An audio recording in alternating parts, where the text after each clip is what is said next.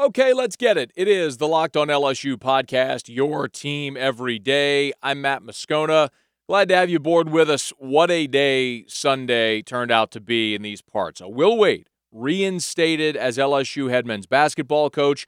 Emmett Williams, maybe with a few breadcrumbs about his impending decision. LSU baseball, they lose a road series at Missouri. As always, we'll get to your Q&A to wrap up the podcast. Can't imagine what you might want to discuss on today's episode. Glad to have you aboard with us here. Let's start with the news. Sunday night, LSU with their statement that Will Wade has been reinstated as LSU head men's basketball coach. Both LSU and Wade releasing statements through the university. First of all, kudos to LSU for recognizing a news dump opportunity where it would be buried. On the day that Tiger Woods wins his first major in 11 years, one of the biggest, not hyperbole, one of the biggest sporting stories of our lifetimes is Tiger Woods' comeback. And LSU buries this story amid the reaction to Tiger Woods winning the Masters and the Game of Thrones season premiere. If you want something to go completely unnoticed, that was a pretty good way to do it, especially except for those intimately plugged into the college basketball world. But LSU, again, released their statement via Joe Alleva. You've read it by now. But the point I think that we need to focus on is the middle part of Joe Alleva's statement, which read, "The university regrets that Coach Wade did not choose to fulfill his obligations to LSU when he was first asked to do so. However, the seriousness of the allegations and Coach Wade's prior refusal to refute them could not be ignored without exposing the university and the basketball program to great risk. Protecting LSU and preserving our integrity must always be our first priority." There was one on-the-record comment that I read in all of the coverage of the Will Wade situation, and Ross Dellinger at Sports Illustrated got it from a Board of Supervisors member where he talked about lack of institutional control. It's something I've mentioned here a bunch. It was always the fear, and you saw it there as well. Will Wade mentioned it in his statement as well when he said, quote, "I completely understand that without my denying or explaining the media reports accusing me of wrongdoing, LSU was left with no choice but to suspend me until I was willing and able to meet with them. Any other course of action would have put the program and the university at risk," end quote. It's what they have come together to agree on that verbiage because, as I've explained many times, and some of you have called me a mouthpiece of the university, this is me trying to explain their action, not saying that I agree with it, but this was their line of thinking. The thought is you want to avoid lack of institutional control charges. If your head coach is reportedly on a federal wiretap discussing payment for a player and you do nothing, that's when the NCAA could have cause to slap you with lack of institutional control. If they do that, then your entire athletic department is an open book. They can come in and investigate everything. That's what happened with Ole Miss. That's exactly what you want to avoid. So it's why LSU felt compelled to suspend Will Wade instead of allowing him to continue to coach. Had Will Wade done what Sean Miller did or what Bruce Pearl did and gone and met with his bosses, this all could have been rectified sooner. He wasn't in a position, Wade wasn't in that position to do it, so they didn't. My take all along has been, you knew back in October that he was on a federal wiretap. This day was inevitable. You should have had your ducks in a row. They didn't. But nonetheless, the point that I also made all along to anybody who would listen is if LSU wanted to fire Will Wade, they would have fired Will Wade. They never wanted to fire Will Wade.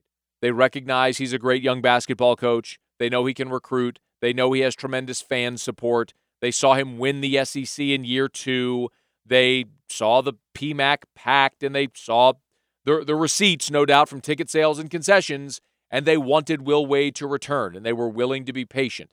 I also believe that the timing is not coincidental in that the spring signing period starts on Wednesday, and you have got to have your head coach in place to be able to piece together this recruiting class or save what you can of this recruiting class since Will Wade has been suspended during this time. There's also this idea, there's been this idea, I've heard a good bit, that the three underclassmen that declared last week, Skylar Mays, Javonte Smart, Emmett Williams, they did so sort of as a coup to force the administration's hand to make a move on Will Wade. I want to tell you flatly that is silly. That's just a very wrong assumption and silly. We've also said on this podcast in many different places for the last month plus that, and really all season, that every one of these players should declare for the draft and go through the process. It doesn't hurt them at all. Tremont Waters did it a year ago. You saw Antonio Blakeney do it as well. You can go through the process. You can gather information. You can talk to scouts. You can talk to front office personnel. You can go to the combine.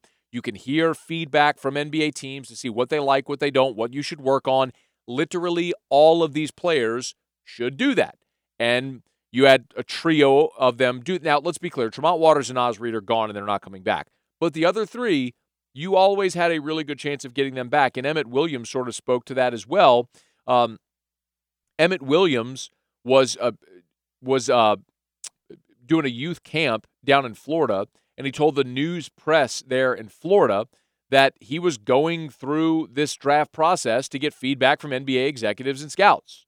Said that he loves LSU, and that, the quote from Emmett Williams, a lot of people don't understand how it works. All I did was enter my name so I can get feedback from the NBA. It's not like I'm leaving college or anything. I can always go back and do my full 4 years, still get my degree.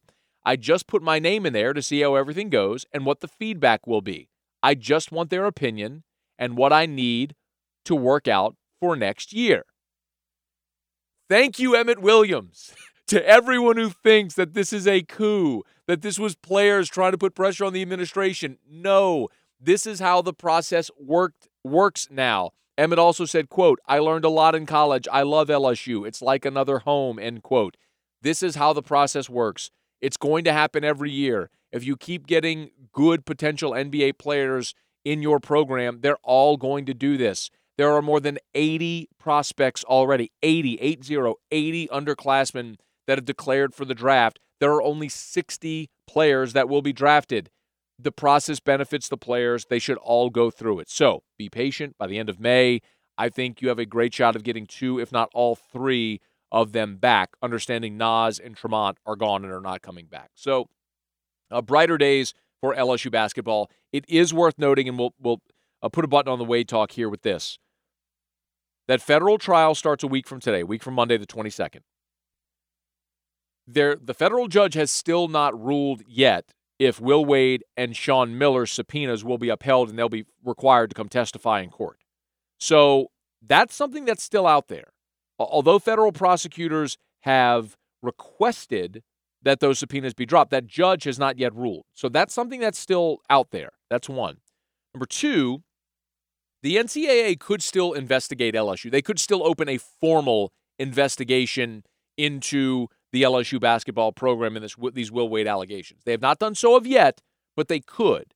So while this is certainly an uptick for LSU basketball, it is not by any means the end of this story. As it develops, we'll certainly keep you posted, but a very, very positive day and occurrence for LSU basketball. All right, it is the Locked On LSU podcast, your team every day. Let me knock out a quick break. We'll come back. LSU baseball, they lose 2 out of 3 on the road against Missouri. We'll recap that series, which was a insult and injury series for LSU baseball. We'll get to that and your questions here in a bit. It is Locked On LSU, your team every day. March Madness is right around the corner. If you want to win your office pool, you need to stay caught up with all the college basketball action with the Locked On College Basketball Podcast. Every Monday, Andy Patton and Isaac Shade recap the biggest stories in college basketball, keep you up to date on the NCAA tournament bubble, and get you ready for the upcoming week of games.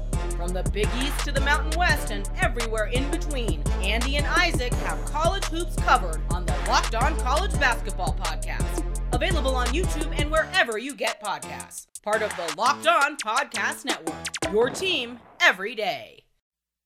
We continue Locked On LSU, your team every day. I'm Matt Moscona. Remember, you can hear us on the new Himalaya podcast app if you've not tried it yet. The Locked On Podcast Network, proud partnership with the Himalaya podcast app.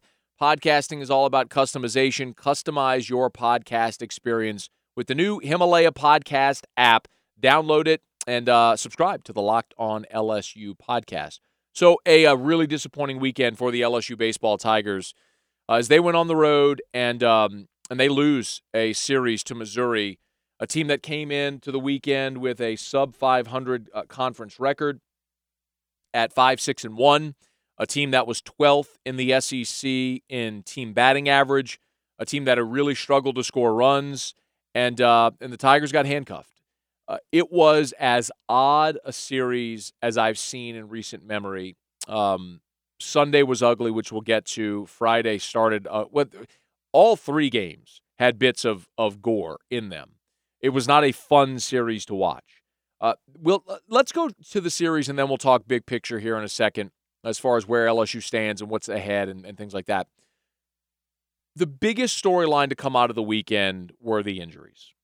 And in game one on Friday night, LSU wins it in 10 innings, 12-11, a really great, resilient win. And in the SEC, they all count the same. That's a cliche, but it's also fact. A road win over second-ranked Georgia counts the same as a road win over unranked Missouri in extra innings. They all count the same in the SEC standings. So to get that win in 10 innings was awesome because it got you one closer to your magic number of 20 in the conference. You make no apologies for it. You move on to the next. If you did not see Friday night, Zach Hess exited after 13 pitches. Missouri has a very weird setup. Again, another reason why this whole weekend was just odd. It was freezing. There was snow on Sunday. There's a turf infield, which wreaked havoc on LSU a good bit of the weekend, which we can talk about, namely Brock Mathis. But Zach Hess was throwing a pitch, and it looked like his spike got caught in the mound, which is an artificial surface, that rubber surface. It's not a dirt mound. And it looked like his spike got caught, and he had a little hitch when he was on his follow-through, and he had to exit the game with a groin injury after just he threw 8 pitches. Zach Hess threw just 8 pitches in that first inning. So Zach Hess gives you 8 pitches, and now you have to go onto your bullpen with a full weekend ahead. Mikhail Hilliard, cold, has to come off the bench, go warm up, and pitch. He threw 100 pitches for LSU, right on the number, gave LSU 4 1/3. He allowed 6 runs on 7 hits. He struck out 5 and walked 3. And while that is not a great-looking stat line, and I will grant you that, the fact that Missouri scored 6 runs before LSU recorded an out, it's staggering to consider the Tigers came back to win this game. But they did. And Mikhail Hilliard, I thought, did a fantastic job after that first inning. He threw up 3 consecutive zeros, which gave LSU a chance to come back and take the lead on Missouri. And the Tigers scored 3 in the first, they scored 5 in the third, and then 3 in the fourth. And LSU was up 11-6, and you're thinking, okay, all right. You know, they rebounded from that hideous start. They pounded the baseball off of a really good starter in Jacob Cantleberry, who only went 3 innings. Missouri would rally and tie it, but LSU would win it in the 10th. So awesome. Todd Peterson was spectacular in relief. Devin Fontenot came in the 9th and needed just 10 pitches to get him in order. Peterson gave him 3 innings. It was a resilient win considering the adversity they faced. Now, they faced more adversity as well because during that game, Zach Watson was trying to leg out a ground ball on the infield, and when he lunged for the base, he landed awkwardly on it and strained a muscle in his leg, and he didn't play the rest of the weekend, which was brutal. And then on Saturday, while swinging and missing at a pitch, Chris Reed strained a muscle, and he wouldn't play the rest of Game 2 or in Game 3. So LSU went through Games 2 and 3 without their 2 and 4 hole hitters. For any lineup, if you take out your 2 and 4 hole hitters, you're going to feel an effect. For this lineup, if you remove your 2 and 4 hole hitters, that is devastating, and it was. LSU only managed to score 1 run on Saturday against TJ Sikkema, who is Missouri's ace, and he was spectacular. And then LSU it was a terrible performance by Eric Walker on Sunday where he got LSU in a hole early, and the Tigers just couldn't climb out of it. They put 2 runs on the board in the 6th and then a 3 spot in the 8th, but that was it. The hole was just too deep, and the Tigers lose 11-5 as Missouri bangs out 14 hits against LSU. Walker gave up 6 runs on 8 hits through 4 innings pitched. Matt Beck came in and allowed 2 runs. Aaron George allowed 2 runs. And then even Devin Fontenot got touched up in his lone inning of work as he allowed 2 runs to score on 2 hits. So a Missouri team which had not hit all year uncharacteristically hit against LSU, and the bats went cold in large part because it was freezing outside and you missed 2 of your more productive bats in the lineup. It was a disappointing weekend. There's no way around it.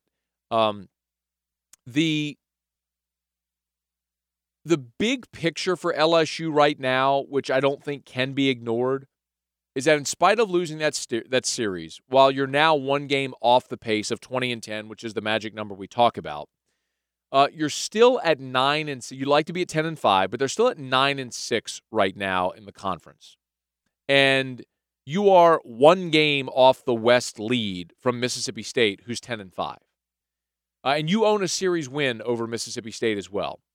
So you go into this weekend and you're taking on a Florida team which has had an uncharacteristically brutal season. Florida has a record reversal of LSU's. They're 6-9 in the SEC and 24-14 overall.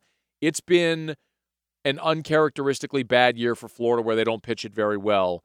This is a series at home where LSU has to rebound. You've got to take 2 out of 3 against Florida at home. After that, you go on the road against Alabama, which is the worst team in the SEC, at 4-11. You've got back-to-back series here where you can make some hay and make up ground. Then you'll come home against Ole Miss, who's tied with you right now at 9-6 in the conference. And then you're on the road against Arkansas. Then you're on the road against Arkansas, and then home against Auburn to wrap up. And Auburn's 8-7 right now in the conference. They're a middle-of-the-pack team. So you, like we mentioned, record-wise, the schedule lightens up for LSU. But that was also the case this weekend at Missouri in a series LSU should have won, and they lost it. So now you've got to make up some ground, and you just have no more margin for error to lose a series the rest of the way if you're trying to pace toward 20. As we get closer to the weekend, we'll preview the Florida series, but there's no denying it was a hideous weekend for LSU. They've got to get healthy, and you're hopeful that Watson and Reed will be ready to go for this weekend against Florida. The bigger question is going to be Zach Hess. If his groin does not allow him to pitch this weekend, what do you do? My first guess is Cole Henry throws Friday, Mikhail Hilliard throws Saturday, and then Eric Walker stays on Sunday, unless if you can get some option available on Sunday, be it if you're not satisfied with Walker, is Marceau healthy enough to go? That doesn't feel like a great option right now. Could you start Matt Beck? Do you try Todd Peterson in a starting role again? He gave you 3 masterful innings of relief on Friday. Those are options, and options that Paul Mainieri is going to have to consider along with Alan Dunn going into this weekend if Zach Hess is not available. But they got a midweek game, the Wally Pontiff Classic, which is always a lot of fun. They'll play ULL on Tuesday in the Pontiff Classic and then host Florida for a 3-game series at the Box. All right, it is Locked On LSU, your team every day. Final break. We'll come back and do a little Facebook Live Q&A. Glad you're with us. Locked On LSU, your team every day.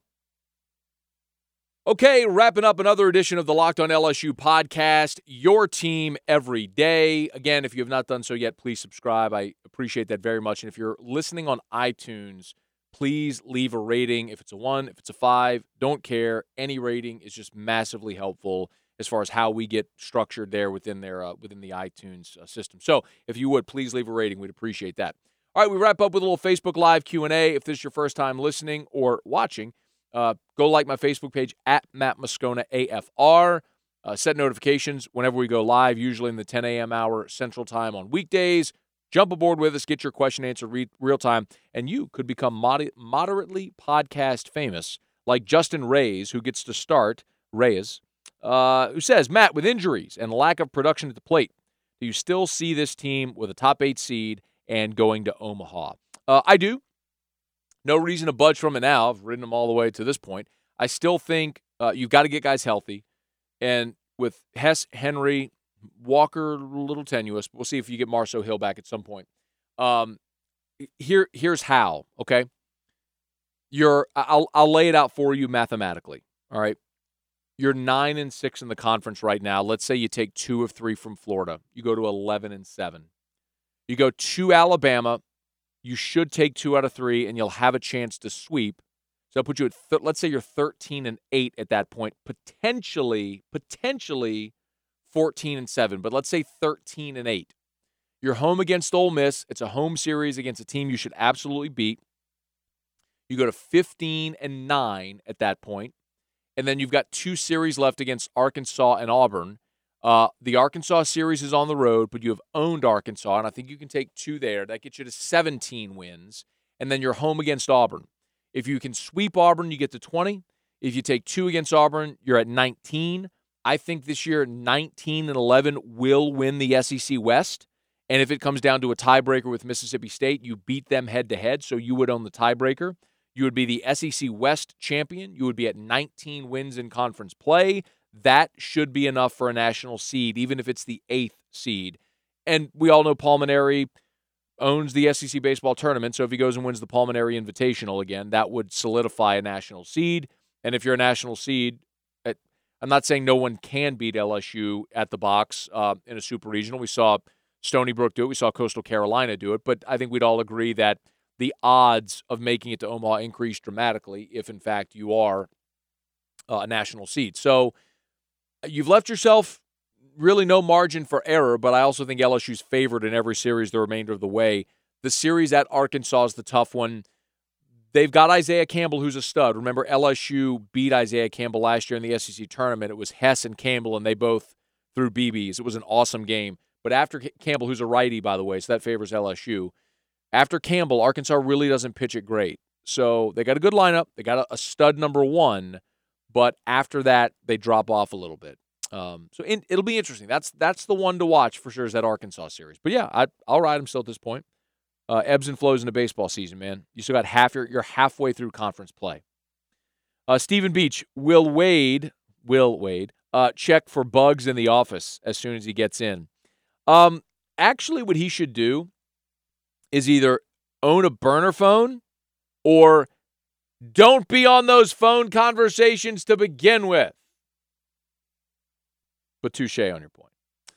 Steven, bro, any updates on the injuries from this weekend? Not yet. A Pulmonary does meet with the media Mondays in his office. So it's an informal media gathering to do things like update injuries and so on. I would assume that both Watson and Reed would be good this weekend. The one that I think you'd be concerned about is Zach Hess with the groin injury. For a pitcher, especially on his plant leg, that's I would think that's at least a couple of week injury. And if that's the case, it shuffles LSU's its weekend rotation at a time where it can ill afford injuries. But maybe Mikhail Hilliard popping a little bit this weekend, giving you 100 pitches, showed you he's a guy that's the prime candidate to step into the rotation if you need a guy to do it. Shelly Melanson, thoughts on Tony Benford staying or going? Rumors now that Will Wade is back. It is interesting that Benford is still here because of the reports out of Texas A&M that he was going there. My assumption would be if you are a new coach and you are hiring a staff, you would absolutely want that staff in place before the signing period started. Signing period starts Wednesday. If Tony Benford were leaving, this is just my guess, he'd already been gone. So I'm going to go ahead and operate under the assumption that Tony Benford's going to be back next year at LSU. Cameron Kemp, thoughts on basketball recruiting? I think having Wade back is a tremendous help. The 5-star forward out of Alabama, they were certain they were getting him before Will Wade's suspension. And with him back, I would go ahead and assume that they're going to be able to close the deal on that. No reason not to. I think it also matters how many spots that they're going to have available. You've had 5 players declare, but I think you could have 3 come back with Mays, Smart, and Williams. If the 3 of them come back, then you've only got the 2 open spots with Tremont and Naz Reid. So, we'll have to wait and see how many spots they have available because that's unknown at this point, but I think they're going to do just fine. Let's see. Jackie Caruso with Wade back. How many players for sure will be back? Jackie, I don't think that Will Wade's suspension had anything to do with those players declaring for the draft. The players declaring for the draft was their opportunity to go gather information. And my assumption is that based on what they hear, and I'm guessing all three of them will not hear favorable things for this year, that they'll be back. The one that I worry the most about is Emmett Williams, because Emmett was a guy who throughout this year had flirted with the notion of being a one and done. But even Emmett said this weekend at his camp down in Florida that he loves LSU and he's just going through the process to get information. He alluded to the fact that he could be a 4-year guy at LSU. Jared O'Quan, you think LSU needs a batting coach or a psychiatrist? Jared, quite honestly, I'm tired of answering the question about the hitting coach. I think it is a super overplayed narrative that's been thrown around in the echo chamber among LSU fans. I think you have some guys that are freshmen that you hope to count on that are underperforming or not performing at all. Saul Garza was a guy that hit 23 bombs last year. I think the step up in competition, he just hasn't adjusted well. And then injuries have been another part of it as well. I don't think the hitting coach narrative is one that holds a ton of water. I think you're seeing really good pitching, and LSU has a left-handed heavy lineup that's just not faring well against dominant arms. That's just kind of the nature of it. And still, they're 9-6 in conference right now and in a really, really good spot halfway through the conference. Let's see. Any more we'll get to? Stephen Miller, bigger concerns for hitting or pitching? The answer is absolutely hitting. But if the injuries don't rectify on the mound, that's a massive concern because you can win with subpar hitting and dominant pitching. We saw Florida win a national championship with an average offense, but they had dominant arms. If Hess, Henry, Walker, Marceau, Hilliard, Hill, Storrs, Peterson, Fontenot, Beck, if they're all there, you got a hell of a staff, and you can beat anybody if you got that staff healthy. But if they're not, then you got to swing the bats. Nathan Somed, Matt, I'm in Baton Rouge working. I want to get your autograph for me and my son. I'd happily do. I swear I just read that one cold. I didn't even see it. That's not a pat on my back. I'm happy to do that, Matt. And send me an email, matt@1045espn.com. We'll get you and your son up into studio. That'd be cool. matt@1045espn.com. Send me an email. And Tim Witten, how much longer before Gavin Dugas comes back? I was told last week that the target for Gavin Dugas is to return in the midweek next week against Lamar and then to have him available for the Alabama series. So expect Dugas on the shelf again next Tuesday, maybe get some hacks against Lamar, and they hope to have him play against Alabama next weekend. And let's see, any more? Alan Carey, what's the inside story on the Will Wade reinstatement? I don't think that there's an inside story. I think it's pretty obvious. The university wasn't going to reinstate him until he met with them. He did, answered questions satisfactorily, so they reinstated him. As I said all along, LSU never wanted to fire Will Wade. If they did, he would have been fired a long time ago. And let's see if we can get one more here. Running short on time. Shelby Kelly, I know this is out of left field. Do you think LSU missing on Applewhite was a blessing in disguise? Brady is more likely to stick around for a while than a guy that is a former head coach looking for a potential launching pad back into the head coaching spot. So understand this, Shelby. It's a really good question, interesting thought. Major Applewhite was not being recruited to LSU as an on-field assistant. He was being recruited as an analyst. And that would have been an interesting thought because he could have potentially coexisted with Joe Brady next year or whenever Steve Ensminger might step aside. Ensminger's going into the final year of his deal as the offensive coordinator. No, I'm sorry, he's got a 3-year deal. But it's an interesting thought, and but again, they were looking at Applewhite as an analyst because Applewhite is getting buyout money from the University of Houston and didn't want to compromise that by signing a lucrative assistant deal, which is why he's doing something similar in Tuscaloosa this year. He'll take his year off, he'll collect his buyout money from Houston, and then he'll look to jump back into, I'm sure, an on-field role. All right, that's going to do it for us. It is the Locked on LSU podcast, your team every day. Thank you so much for listening. Please, please, please subscribe if you've not done so yet. We'll be back tomorrow. We'll preview the Wally Pontiff Classic, LSU, ULL, and baseball, and any more developments here with LSU Hoops. It is Locked on LSU, your team every day.